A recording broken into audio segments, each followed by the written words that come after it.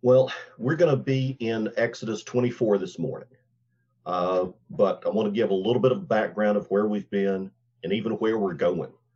As I've mentioned before, uh, we've been traveling through the book of Exodus, chapter 20 dealing with the Ten Commandments, chapters 21 through 23 uh, dealing with what's called the Book of the Covenant.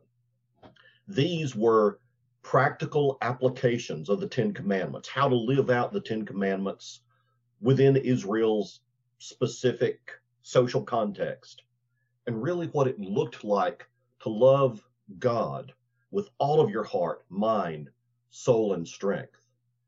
Just to remind you of some of them, I mean, God's law forbade the stealing of men, selling them into slavery. We studied different types of crimes. We studied God's laws on capital crimes, personal injuries, even criminal negligence, and how God wants us to make things right when we hurt someone. We studied the laws of restitution, what's needed to be done in order to pay back the loss of property due to theft or negligence.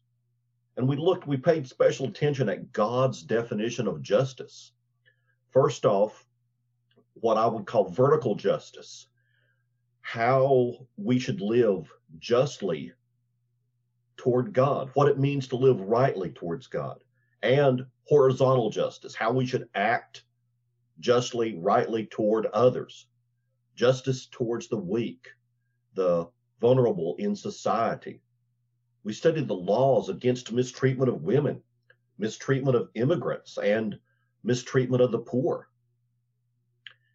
And we understood that loving God and loving your neighbor go hand in hand. I mean, God even gives laws about telling the truth, not to be a false witness.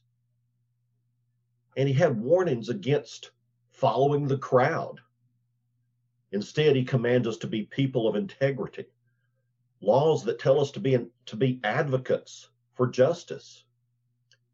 And these laws focused on man's responsibility for self-government under the government of God. And God expected his people to keep them. And by doing so, they would grow into a unique nation. And the last time we were exploring Exodus, chapter 23 kind of wrapped up with God promising what would happen if Israel kept the laws and giving warnings of what would happen if they didn't. And if you remember, God had given them the promise of his presence to protect them and take them into the promised land, to the land he had prepared for them. He promised to be an enemy to their enemies. But he also warned them not to bow down to the pagan gods of the people around them. They were to worship only the Lord. And God promised to give them the land little by little as they could handle it. And God warned them not to compromise. Do not compromise with ungodliness. And now we move in to chapter 24 of Exodus. And you've got to understand something. To me, reading through Exodus is really like reading an epic adventure. And with epic adventures, there's some dramatic moments. And I think maybe one of the most dramatic moments in all of Exodus occurs in Exodus chapter 24. This is when God confirms his covenant with Israel. And we won't be able to cover the whole thing today. That'll be for next time, but we'll at least get started into Exodus 24. And as I mentioned, I mean, God has been given his people his law in the form of the covenant. God had the right to tell them to serve no other gods, to not make idols, to not dishonor his name. He was Israel's savior, calling Israel to honor him as their Lord. He was their God. They were his people. And this is what the Bible means by a covenant. It's a sacred relationship established by God in which God belongs to his people and his people belong to him. And in order for any covenant to be properly established, it has to be confirmed. This is what we're seeing. Now, remember, the Israelites had gathered at the foot of Mount Sinai. This is where they are. They're at the foot of the mountain. And to this point, God has been speaking to the nation in general. But now he speaks directly to Moses, calling him to come and worship. God says this, we're starting out in Exodus 24, verse 1. Go up to the Lord, you and Aaron, Nadab and Abihu, and 70 of Israel's elders, and bow in worship at a distance. Moses alone is to approach the Lord. The others are not to approach, and the people are not to go up with him. Now understand that the confirmation of a covenant was a solemn occasion in which everything needed to be done according to the Lord. And Moses and the leaders were called to go back to the mountain, and then Moses alone would meet with God. You know, I wonder if you ask the average, even the biblically informed Christian, what happened when God gave Moses the Ten Commandments, they would probably say something like this. Well, Moses went into the mountain. He came down with the tablets of stone with the Ten Commandments written on them. But if you read the text as we're walking through it, you notice it took more than one visit by Moses going up to the mountain before he came down with the tablets of stone. It's really pretty difficult to keep track of all the times that Moses went up and down the mountain. But understand, this was his job. Moses was the mediator going between a holy God and his sinful people. And whenever Moses went up the mountain, he represented the people before God. Now, this time he had some company. His brother Aaron went with him as the father of Israel's priests. Aaron's two sons were also there, Nadab and Abihu. Now, later, these two would be destroyed for their malpractice as priests, for offering unholy fire on God's altar.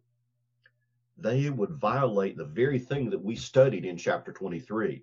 They would compromise and mix together Canaanite religion with the worship of God. And they would be destroyed because they were trying to invent rather than obey in terms of worship. But that's for the future. Now, going up the mountain, Moses, his brother Aaron, Aaron's two sons, and 70 of Israel's leaders. Presumably, these were the men that were chosen earlier in Exodus when Moses appointed elders to help him govern Israel. And these 70 men would have represented various tribes of Israel. Now, together, they approach God for worship. However, they're not allowed to get too close. You see, God made it clear that it's an awesome thing to enter into his holy presence. Most of the people were not allowed to go up the mountain at all. They stayed at the foot of the mountain. The priests and elders were allowed to go part of the way up, but even they had limited access. And God told them to keep their distance. Only Moses, the mediator, was permitted to draw near and meet with God. By setting these boundaries, God was telling his people to honor his holiness. He's a great and an awesome God, perfect in righteousness. And what it was saying here is that we can only come close to God if we come the way that he has appointed. There's no compromise in worship. Now, back then, the people approached God through their priests, through Moses. And today, we come through the one and only mediator between God and men, the man Christ Jesus. Through Jesus, we gain access to God. No one else can or needs to go to God for us. We meet with him in Christ. To speak of meeting with God. I mean, I'm really just talking about worshiping God. To worship God is to come into his presence with praise. And whenever we come into his presence, we need to bow down and worship. I mean, you look right here in the text. This is what Israel's elders did. God told them you are to bow down and worship. And they bow down low before the holy God. So in one sense, Exodus is the story of a worship service. Really the first one fully described in the Bible. It contains nearly all the basic elements of a public worship service. There's a call to worship. There's the reading of God's word. There's a confession of faith. And there's even the sharing of a sacramental meal. It was all done in the presence of a holy and glorious God. This is what worship is, meeting with God. And this is why God saved the Israelites, so they could worship him. And Exodus 24 is a fulfillment of that promise. Now Moses, for lack of a better description, was the worship leader. And as such, he had important responsibilities. And the first one was to communicate God's law. And so what we read is that Moses came and told the people all the commands of the Lord and all the ordinances. The commands, of course, refer to the 10 Commandments. The ordinances from chapters 21 through 23, all the ways to live out these 10 Commandments. And understand they're not recommendations, but categorical commands of God. Now, as soon as the Israelites heard what God wanted, they were willing to accept the terms. All the people responded with a single voice. We will do everything that the Lord has commanded. Now, once the terms of this covenant had been set out and accepted, they were written down and not subject to any more change. It says here, Moses wrote down all the words of the Lord. Now, you can almost consider this like a first draft of the Old Testament in a sense. But I want to draw your attention to it because it's so easy for us to read right over this phrase. It's not even 10 words in English. But the point needs to be emphasized here. Even at this very early stage in the history of God's people, they were already guided by a written revelation, not merely oral tradition. Think about this. They wouldn't have to go back to Moses and say, Moses, remind us again, what did you hear from God? And Moses would go, well, let me think. That's been a few years ago. But God said something like this. No, it's not oral tradition or even prophetic guidance. Now, to be sure, there were many prophets in the Old Testament who gave an authoritative word from the Lord. But understand that they would be guided and led by what was written down. I don't think it can be emphasized enough the significance of the words being written down. This was a fixed, objective, cross-cultural standard of truth that would outlast these people. From the very beginning, Moses wrote this down, and unlike the nations around them, these people would be people of the book. Now, to show his people how serious he was in demanding their obedience, God sealed this covenant relationship with blood. And this is the second main thing that Moses had to do. After telling them the law, he made sacrifices, then sprinkled the blood as a confirmation of the covenant. He rose early the next morning and set up an altar and 12 pillars for the 12 tribes of Israel. He set it up at the base of the mountain. Then he sent out young Israelite men, and they offered burnt offerings and sacrificed bulls as fellowship offerings. These are peace offerings, fellowship offerings to the Lord. Moses took half the blood and set it in basins. The other half of the blood he sprinkled on the altar. As Moses did these things, he was careful to follow God's instructions. He started by building the altar. And this altar represented God's presence, a place for making sacrifices. This is really essential, because sinners can only worship a holy God on the basis of a sacrifice. People worshiped God long before there was a temple or even a tabernacle, but they never worshiped him without an altar. When Noah and the patriarchs worshiped God, they always started by building an altar. And the altar mentioned here, even though the altar could be used for many types of sacrifices, the specific sacrifice mentioned here is called the fellowship offering. And the fellowship offering was grilled until it was tender, and then it was served as a meal. But before any of this could be done, the blood had to be drained. And blood from the fellowship offering was carefully collected in large bowls and then sprinkled. And this is the most important part of the ceremony. Moses took the blood and sprinkled it on the altar. Now, it says next that Moses took the covenant scroll and he read it aloud to the people.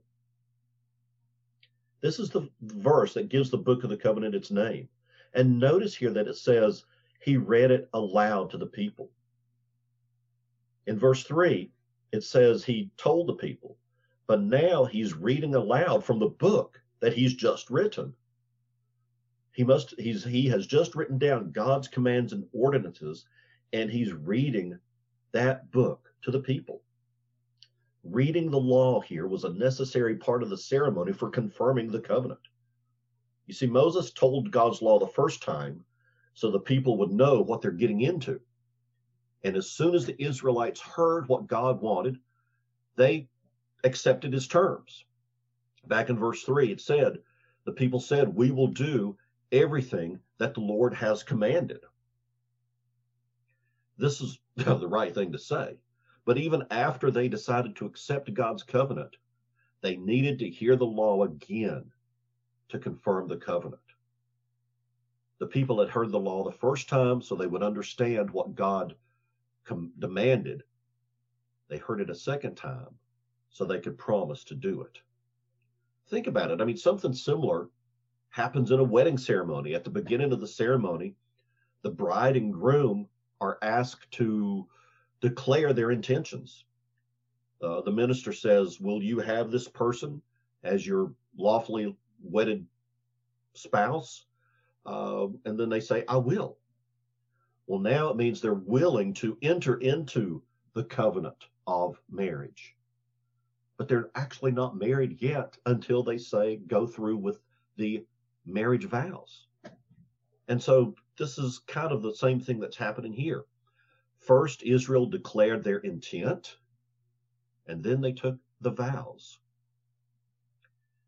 Now, I think another good reason for Moses to read the law was that the people needed to hear it more than once. It's not enough to listen to God every now and then. We need to hear his voice again and again. I think this is especially important when it comes to public worship. The covenant was confirmed in a worship service, a central part of which was the public reading of God's word. And I still think that that is true today, that God is not properly worshiped unless his word is read and also explained. We need to hear what God has to say every time we meet for worship. This is the very heart of worship. It's not just about feeling the heart of worship. It's about this book. God's word must be read and taught. All the stipulations, all the promises, all the blessings, all the cursings. God's people hear it, receive it, understand it, and respond to it. Whenever God's word is read, I would argue that it calls for a response. And the Israelites responded to the reading of the law by promising to do whatever God said. They made it unanimous. Remember, the first time that Moses orally spoke it to them, they said, yes, we will do everything the Lord has commanded. The second time Moses read from the book, the people were even more emphatic. They responded, we will do and obey everything that the Lord has commanded. We will be obedient to the law. I tell you, though, this was a pretty daring promise. I mean, the people had just heard God's law, all of it. They'd heard God say that they couldn't have any other gods, that they couldn't make idols, that they couldn't lie, that they couldn't steal, that they couldn't covet. They'd heard all of God's regulations for property and for injury. They heard the law in all its righteousness, and they knew what perfect obedience God was demanding in every area of life. And yet, when Moses finished reading the law, the whole community said, yes, let's do it. Yes, Lord, we will obey. We will obey every last word of your covenant. Now, apparently, they were real optimists. I mean, what else can you say to explain such a promise? Now, on the other hand, what else would you say when the Lord tells you to obey? But yes, Lord. But understand, these people, they were natural born sinners, and yet God's law demanded perfect obedience. There was not a man, woman, or child anywhere in Israel that was able to keep God's law. And it wasn't simply that they failed here and there. They were unable to keep even a single command in perfect integrity. Nevertheless, they agreed to keep the whole law of God. I mean, and what would they have done otherwise? God, the Creator and Redeemer, He has the right to demand whatever He pleases. He is holy and just. And so what He demands is always righteous. When God gave His people the terms of His covenant, the only thing they could do was to accept. Keeping God's law was the right way for them to live. Now, after sprinkling half the blood on the altar, after reading the covenant scroll to the people, and after the people had responded, we will do and obey, Moses sprinkled the blood on the people. Verse 8 says, Moses took the blood, sprinkled it on the people, and said, this is the blood of the covenant that the Lord has made with you concerning all these words. Now, as a side note, Jesus will refer back to this in the Last Supper when He talks about the memorial meal. This is the blood of the new covenant. Well, here is the blood of the old covenant. And Jesus will declare the blood of the new covenant and memorialize it in what we know as the Lord's Supper. But why did Moses sprinkle blood on the people?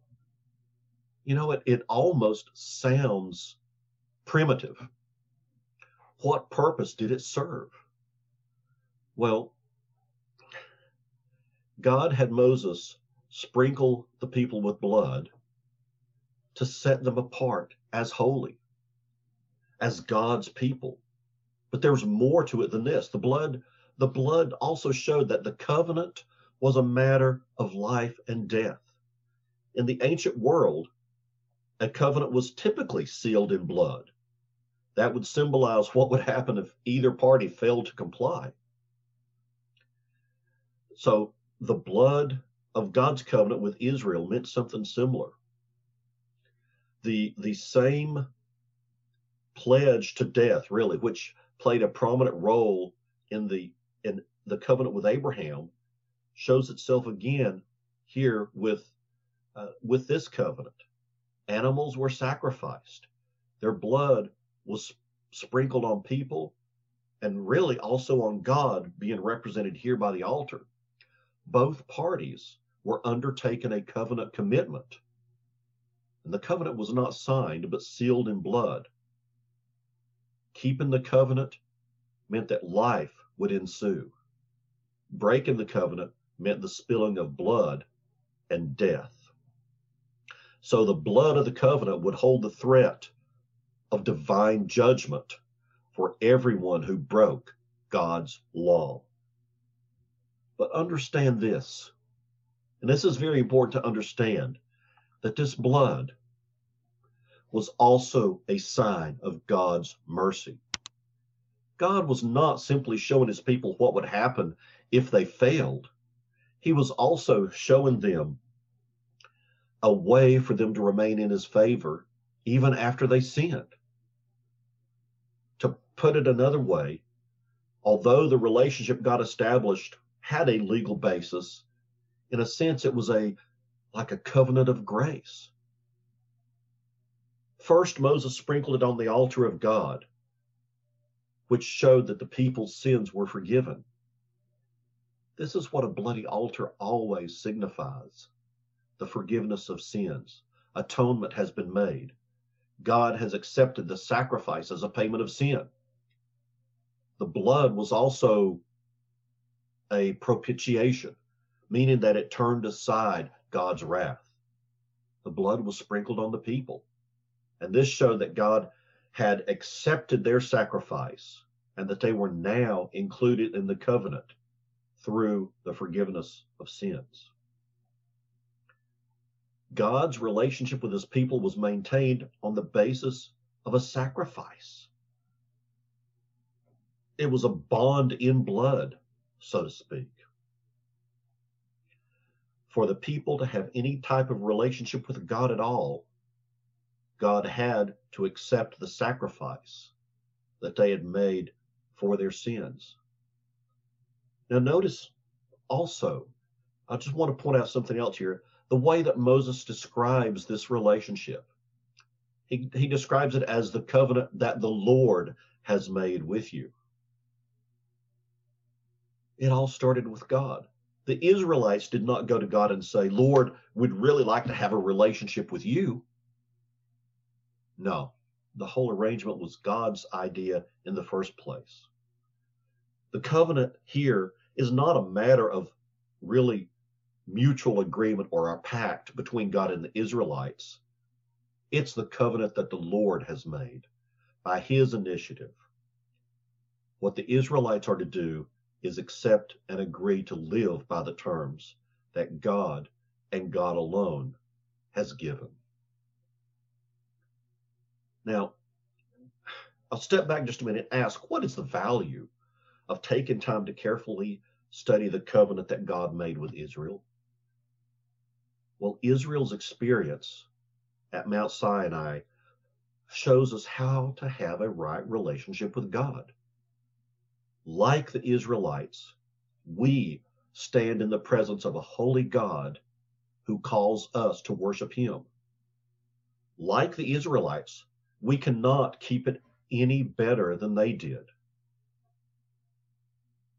And like the Israelites, we can belong to God on the basis of blood. Blood, I don't know if you've ever thought of this, but blood has always been the basis for a relationship with God. The Old Testament sacrifices, including the ones confirmed in the covenant, they taught God's people to look for salvation to come by blood. This was preparing the way for Jesus, who showed the full significance of the old sacrifices when he shed his blood on the cross for our sins. When the New Testament talks about Christ, it often describes his saving work in terms of blood. You know, The Old Testament sacrifices is just what I said. They were preparing the way for Jesus.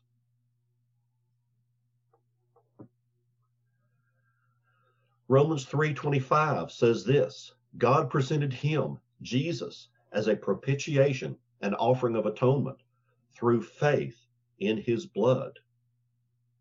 Romans 5:9, we have now been declared righteous by his blood. Ephesians 1:7, we have redemption in him through his blood, the forgiveness of our trespasses or sins. Ephesians 2:13, but now in Christ Jesus, you who were far away have been brought near by the blood of the Messiah.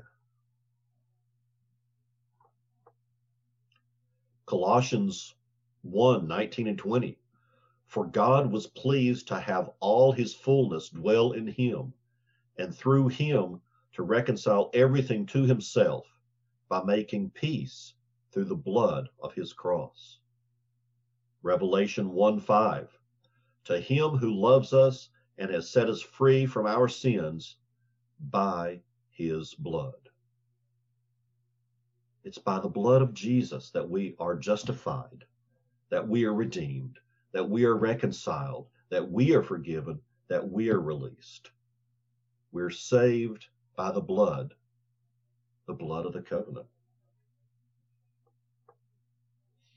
Hebrews says this, for if the blood of goats and bulls and the ashes of a young cow, sprinkling those who are defiled, meaning those who are ceremonial unclean, if that sanctifies them so that they are outwardly clean, how much more will the blood of Christ the Messiah, who through the eternal Spirit offered himself without blemish to God, how much more will that cleanse our consciences from the acts that lead to death, so that we may serve the living God?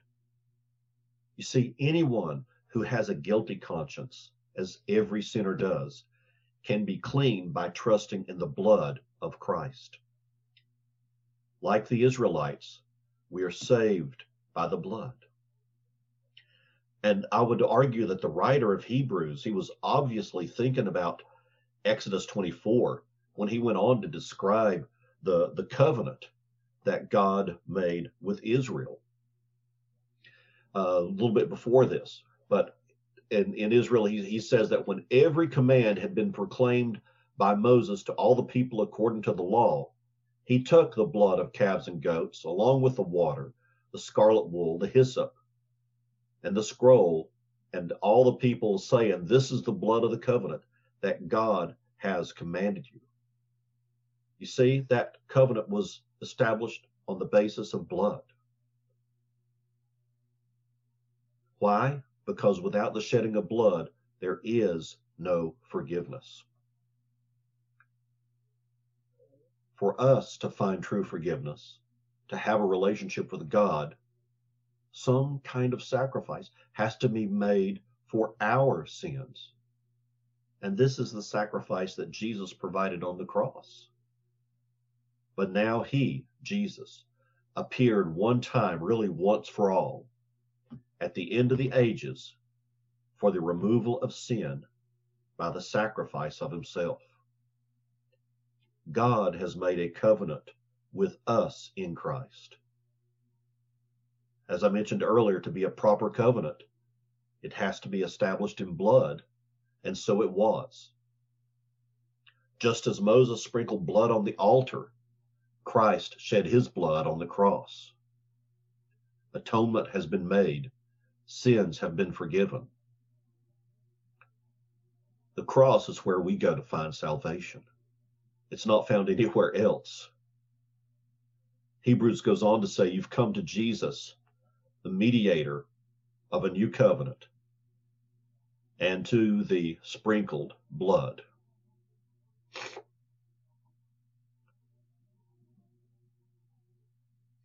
When we read in Exodus 24 what happened between God and his people, It shows what it means for anyone to have a relationship with God. But it really goes even deeper, because this covenant, and understand, this covenant lies at the very heart of the universe, at the center of God's plan for humanity. At the end of Hebrews, and I didn't show this text up here, at the end of Hebrews, Christ's blood is described as the blood of the eternal covenant. Well, what does it mean to be the blood of the eternal covenant? The eternal covenant goes back before the beginning of time. It refers to the covenant of redemption that God made among the persons of the Trinity. Somewhere in eternity past, the Father, the Son, the Holy Spirit made a covenant for the salvation of sinners. Charles Spurgeon imagined how that may have happened. He envisioned the Father, the Son, and the Holy Spirit making this covenant. And the first to speak is the Father. And this is from Spurgeon, and he's just imagining what God the Father would have spoken out when he's making this covenant. And God the Father would say, I, the Most High Jehovah, do hereby give unto my only begotten and well-beloved Son, I give to him a people, countless beyond the number of the stars, who shall be by him washed from sin, by him preserved and kept and led, and by him at last presented before my throne, without spot or wrinkle or any such thing. I covenant an oath and swear by myself, because I can swear by no one greater, that those whom I now give to Christ shall be forever the objects of my eternal love. Them I will forgive through the merits of his blood. To these will I give a perfect righteousness. These will I adopt and make my sons and daughters, and these shall reign with me through Christ eternally. And now it's the Holy Spirit's turn to speak. And for his part, the Spirit promises to bring sinners to a knowledge of salvation. And the Holy Spirit says this, I hereby covenant that all whom the Father giveth to the Son, I will in due time quicken. I will show them their need of redemption. I will cut them off from all groundless hope. I will destroy their refuge of lies. I will bring them to the blood of sprinkling. I will give them faith whereby this blood shall be applied to them. I will work in them every grace. I will keep their faith alive. I will cleanse them and drive out all depravity from them, and they shall be presented at last, spotless and faultless. And finally, among the Trinity that's having this conversation, it's time for the Son of God to make his covenant commitment. And he says this, my Father, on my part, I covenant that in the fullness of time I will become man. I will take upon myself the form and nature of the fallen race. I will live in their wretched world, and for my people I will keep the law perfectly. I will work out a spotless righteousness, which shall be acceptable to the demands of your just and holy law. In due time I will bear the sins of all my people. You shall exact their debts on me. The chastisement of their peace I will endure, and by my stripes they will be healed. My Father, I covenant and promise that I will be obedient unto death, even the death of the cross. I will magnify the law and make it honorable. I will suffer all that they should have suffered.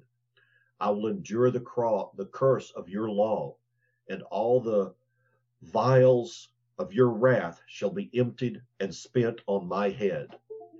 I will rise again. I will ascend into heaven. I will intercede for them at your right hand, and I will make myself responsible for every one of them, that not one of those whom you have given me shall ever be lost, but I will bring all my sheep, whom by your blood you have constituted me as the shepherd. I will bring every one of them safe to you at last. You see, this is just a word picture of the covenant that was made among the Trinity, among the three persons of the Godhead. And again, to be a covenant, it had to be sealed in blood. And so it was. That eternal covenant was ratified with the blood of the Son of God. When Moses sprinkled the blood on the people, he said, "This is the blood of the covenant." But when Jesus came to offer himself on the cross, he said, "This is my blood that establishes the covenant. It is shed for many for the forgiveness of sins." When Jesus offered, what Jesus offered was not just blood, but his blood, the blood of God. Now we can see why the cross must be at the center of our salvation. You may have not realized this at first, but this is in one sense a follow-up to my Reformation sermon, Solus Christus, or Christ alone. It is only by the blood of Jesus shed on that cross that we're able to have a covenant relationship with God. It is by that same blood that God established his eternal covenant. When Jesus died on that cross, he sealed the deal that the triune God had made in eternity past. The application is really simple. The only way to be saved, that is, the only way to be forgiven, the only way to have a right relationship with God, the only way to ultimately get to heaven, is by the blood of Jesus Christ. If we're to be saved, we have to deal with Jesus. His atoning work must be applied directly to our sins. It's only by trusting in the blood that he shed on that cross that anyone ever gets saved. And you know what's really exciting, though? Everyone who believes in Jesus has the strongest reason for confidence in times of trouble or in any time. We do not need to be plagued with guilt, as if somehow our sin could keep us away from God if we have put our trust in the blood of Christ. We do not need to keep our distance as if we were unworthy to come into God's presence. God has made a relationship with us by the very blood of his Son. Nothing could possibly establish a more certain basis for our salvation. And there is no way to get unsprinkled. I'm going to end with this out of Hebrews. Therefore, brothers, since we have boldness to enter the sanctuary through the blood of Jesus, and since we have a great high priest over the house of God, let us draw near with a true heart in full assurance of faith. This is blessed assurance. Let us draw near with a true heart and full assurance of faith, our hearts sprinkled clean from an evil conscience, and our bodies washed in pure water. Let us hold on to the confession of our hope without wavering, for what he promised is faithful. Let's pray. Lord, we are so thankful that we can see into the life of Israel, for these chapters into the life of Israel. May they be an encouragement to us in our life in Christ. May we grasp the significance of the blood, of the sacrifice of Christ on the cross, how his blood shed for the forgiveness of our sins, how that establishes for us a new covenant. and how we are brought into an everlasting fellowship with you, Father. We pray this in Christ's name. Amen.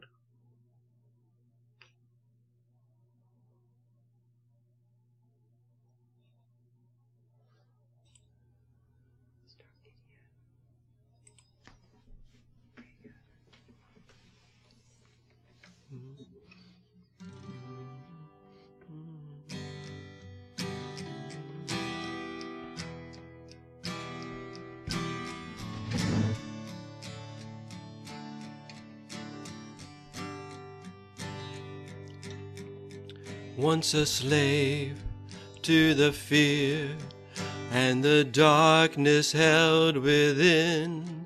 Oh, the weight of my sin, my shame.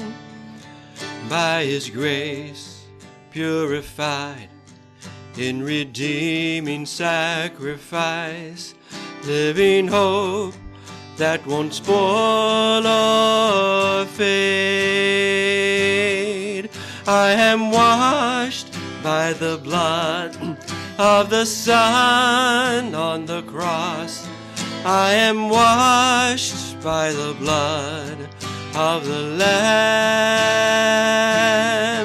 All my guilt, all my shame were His wounds and His pain. I am washed by the blood of the Lamb.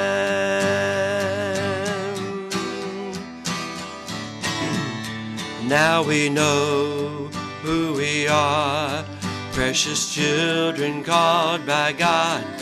Let us serve and exalt our King. With our hearts and our minds, freely offer up our lives. Run a race, fix our eyes on Him. We are washed by the blood of the Son on the cross.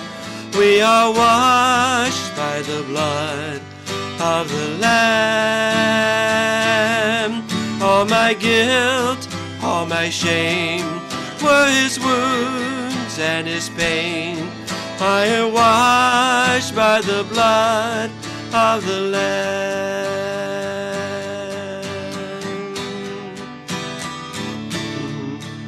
We will rise as He rose, for the grave no longer holds. Every tear will be wiped away, and the saints will be heard praising God forevermore, face to face with the one who saves. We are washed by the blood of the Son on the cross. We are washed by the blood of the Lamb. All our guilt, all our shame were His wounds and His pain. We are washed by the blood of the Lamb.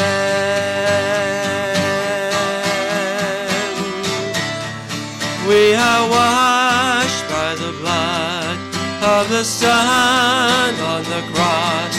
We are washed by the blood of the Lamb.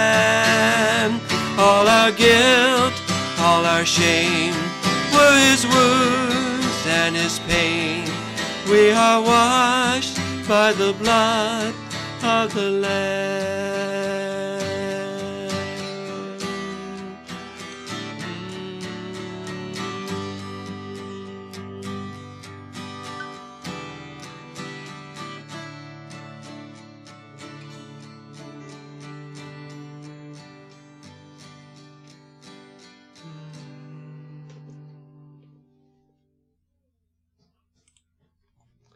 I really love that song, Bill. That's a wonderful song. Thank you. it just reiterates this idea of assurance. You can't be unsprinkled. That's right. Jesus does not let go of that which he initially grasped. He's walking us through every situation, every struggle, every disappointment, every injustice. He walks through it with us. And he has purposes for them all. And we can trust him. We should trust him. We ought to trust him. And we can trust him.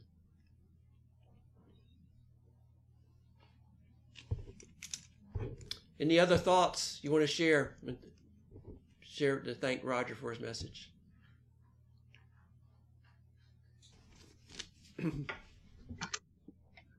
Yeah, while Roger was speaking, Eva had a comment to make.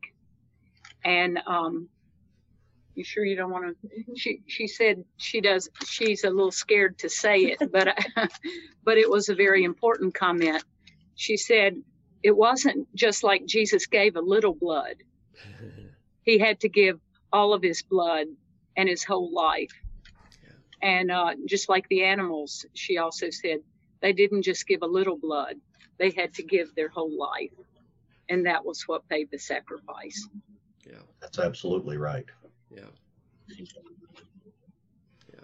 Because the blood is a stand-in for life, isn't it? In a lot of ways. To give it's not like giving blood at the Red Cross. It's giving your blood unto death. Yeah, it wasn't a slight donation of blood. No, right. Exactly. Right, exactly. What's so sobering about this is, the definition of propitiation is a blood sacrifice that takes away the wrath of God. And we need to be so eternally grateful that God has opened our hearts and minds that we see who he is. But we also need to be ever mindful that the wrath of God is a terrible, terrible thing. And it's going to be poured out on everyone that refuses to acknowledge Jesus. Over and over, Scripture talks about the wrath of the Lamb, and it talks about wrath that's coming on people that indulge in immorality and impurity and all of these types of things. And so we need to be fervent in prayer, because if you think about the wrath of God when it's poured out, it includes multitudes of people everywhere that refuse to bow the knee and refuse to acknowledge that a sacrifice has been made for them. And it's just very, very sobering if we stop and think about it in any kind of deep way. Yeah. Amen. Amen. Any other thoughts anybody wants to share? There's a movie. It's not a movie. It's like it's a theater. It's a live theater show that this ministry called Sight and Sound Theater have. So they have a movie that is called In the Beginning. Time that I watched it was improved, and I completely loved it, because there's a specific part where Adam and Eve are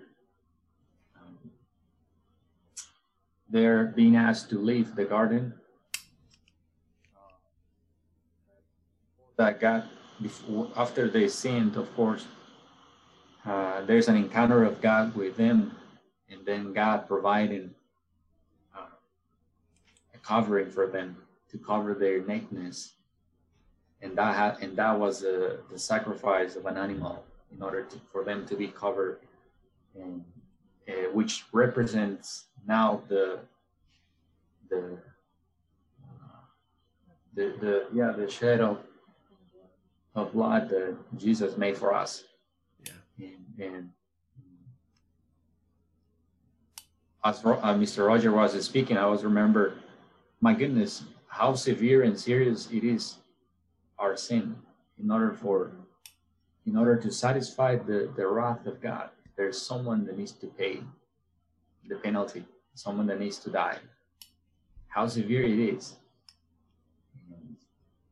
It makes me think of my sins, obviously, and how severe it is for God to how seriously He takes it, and that He not over, how do you say, when He doesn't let it go, like He doesn't say, okay, we'll work it out next time, just don't do it. There's a penalty to pay. I'm glad that wrath of God was not applied to me, and it was applied to Jesus. And that makes me thankful eternally until my final day, that I was not the one on that cross, but was my Savior, our Savior. Amen. We can be so thankful. I think that wrath is not applied to us. Yeah. So, Roger, I had a question. Why was half the blood put in the basin and half of it sprinkled? Why wasn't it all sprinkled? Or do you have any idea? Well, yeah, half of it was sprinkled on the altar, and then half of it was basically set aside in the basins to then later on sprinkle on the people. So what was in the basin was the part that was used later to sprinkle on the people. You had that same question listening, but then I looked at it and said, okay, he's just stored it in the basin until he was ready to sprinkle it on the people. So it was all used one way or the other. That's right. Yeah. I thought a lot, but the first blood that was shed was there in the garden because they tried to cover themselves with leaves. And of course, we see a lot of falling leaves right now, but that's not enough to cover our sin.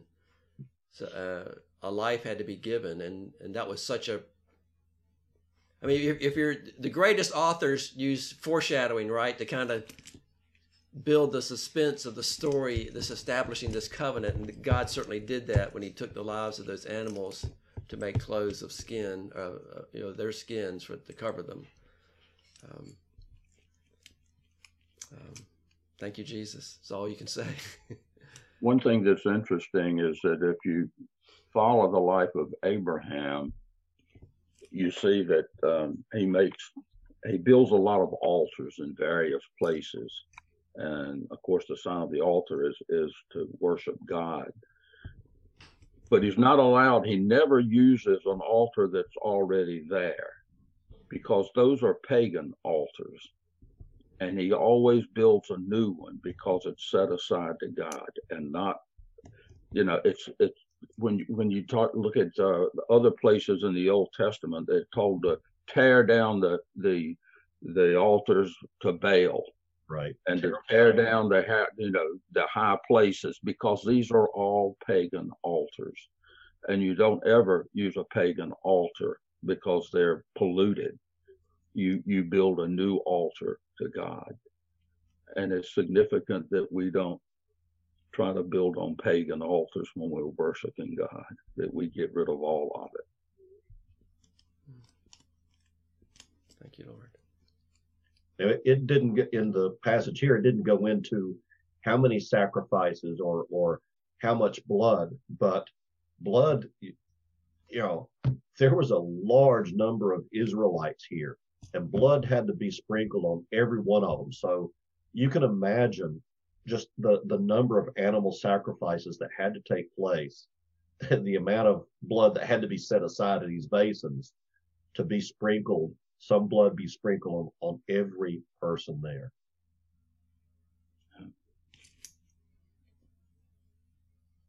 Mary, you want to share something? have to unmute.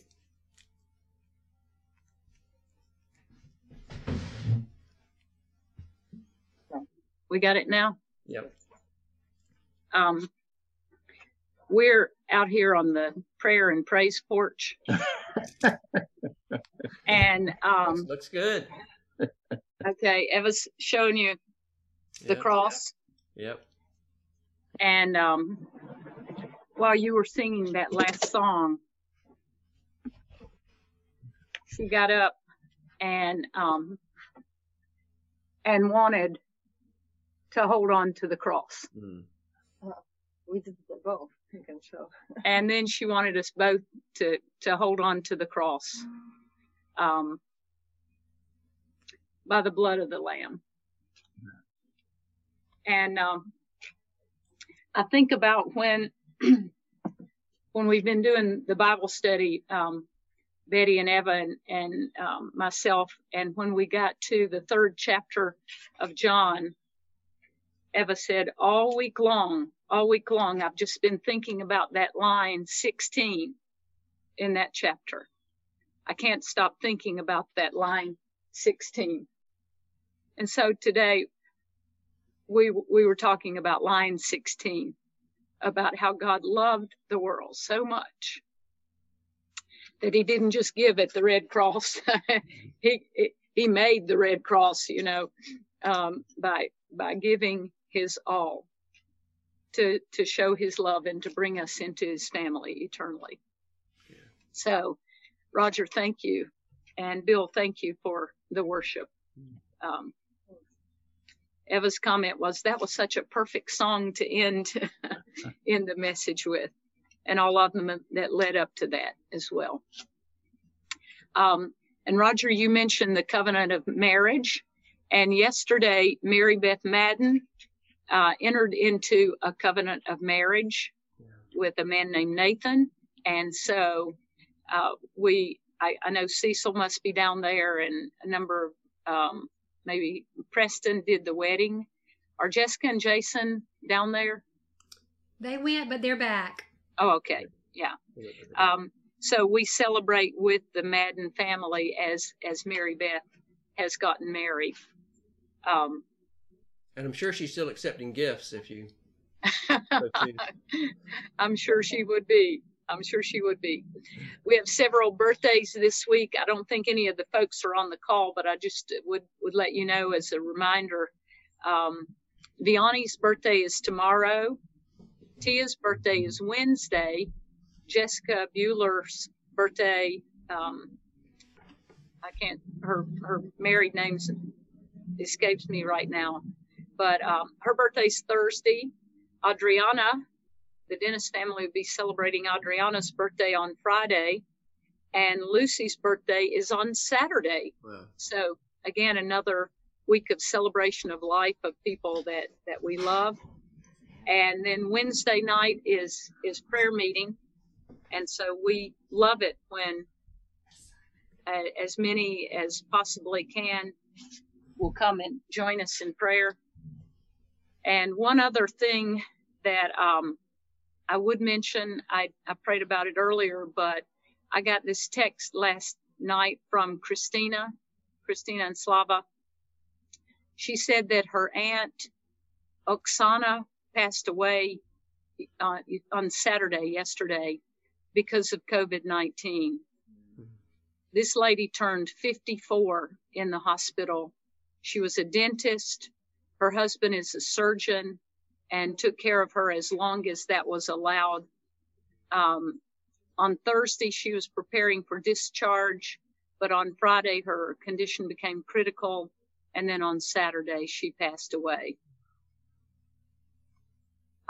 She said all the family is shocked. Her son, Timothy, just finished university in the spring. He is just 22. Her daughter, Paulina, was going to celebrate her 30th birthday in 10 days. This is unexpected. I mean, you can hear the shock and all in Christina's email. She said, I didn't think that COVID is such a serious virus until one of my relatives passed away. Oksana was a believer. I hope her soul is with God now. Please pray for their family and for my mother, Olesia, whose mother died in 2019, and now her older sister too. So she tells us to take care of ourselves and be safe. So again, I don't know if any of you would want to drop her a note or send a text, but if you would like to and need her text message or address, just let me know. Okay. So.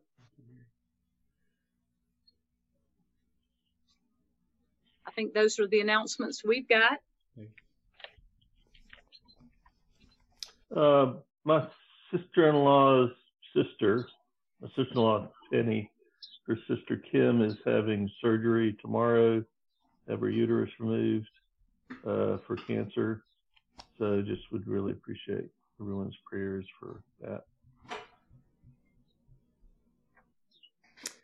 Well, let's have a closing prayer. Greg, do we ask you to pray again?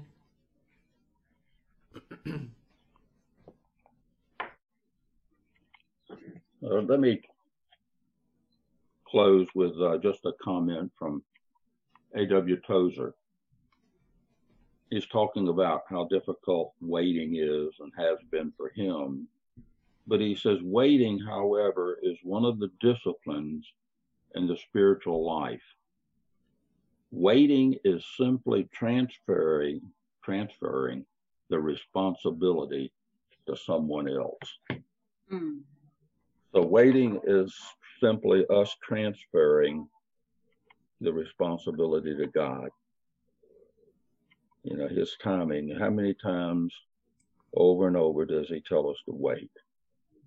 And how often do we get antsy and concerned that it's never going to happen or that the trial's never going to be over? So let's just pray together. Lord, you tell us that those that wait upon the Lord, Lord, you tell us you're going to lift us up. You're going to not to tarry, not to fret, but that the waiting is going to come to an end because it's your timing, and that we're supposed to trust and be faithful. And Lord, there are a lot of things we wait for. We wait for blessings to come. We wait for trials to be over. We wait for the goodness of God. We wait for salvation in Jesus to appear, to be taken with you, Lord, and to provide for us while we wait, to keep us faithful. And I just pray, Lord, that you would keep us faithful, to always look at you and always to just be thankful and never to despair. Lord, hold on to us as a fellowship, as individuals, as a people, and draw more people to yourself that the kingdom of God might be enlarged. And let us be faithful unto you. And we ask it in the name of Jesus. Amen. Amen. Amen. Amen. Well, it's good to see everybody this morning to worship together.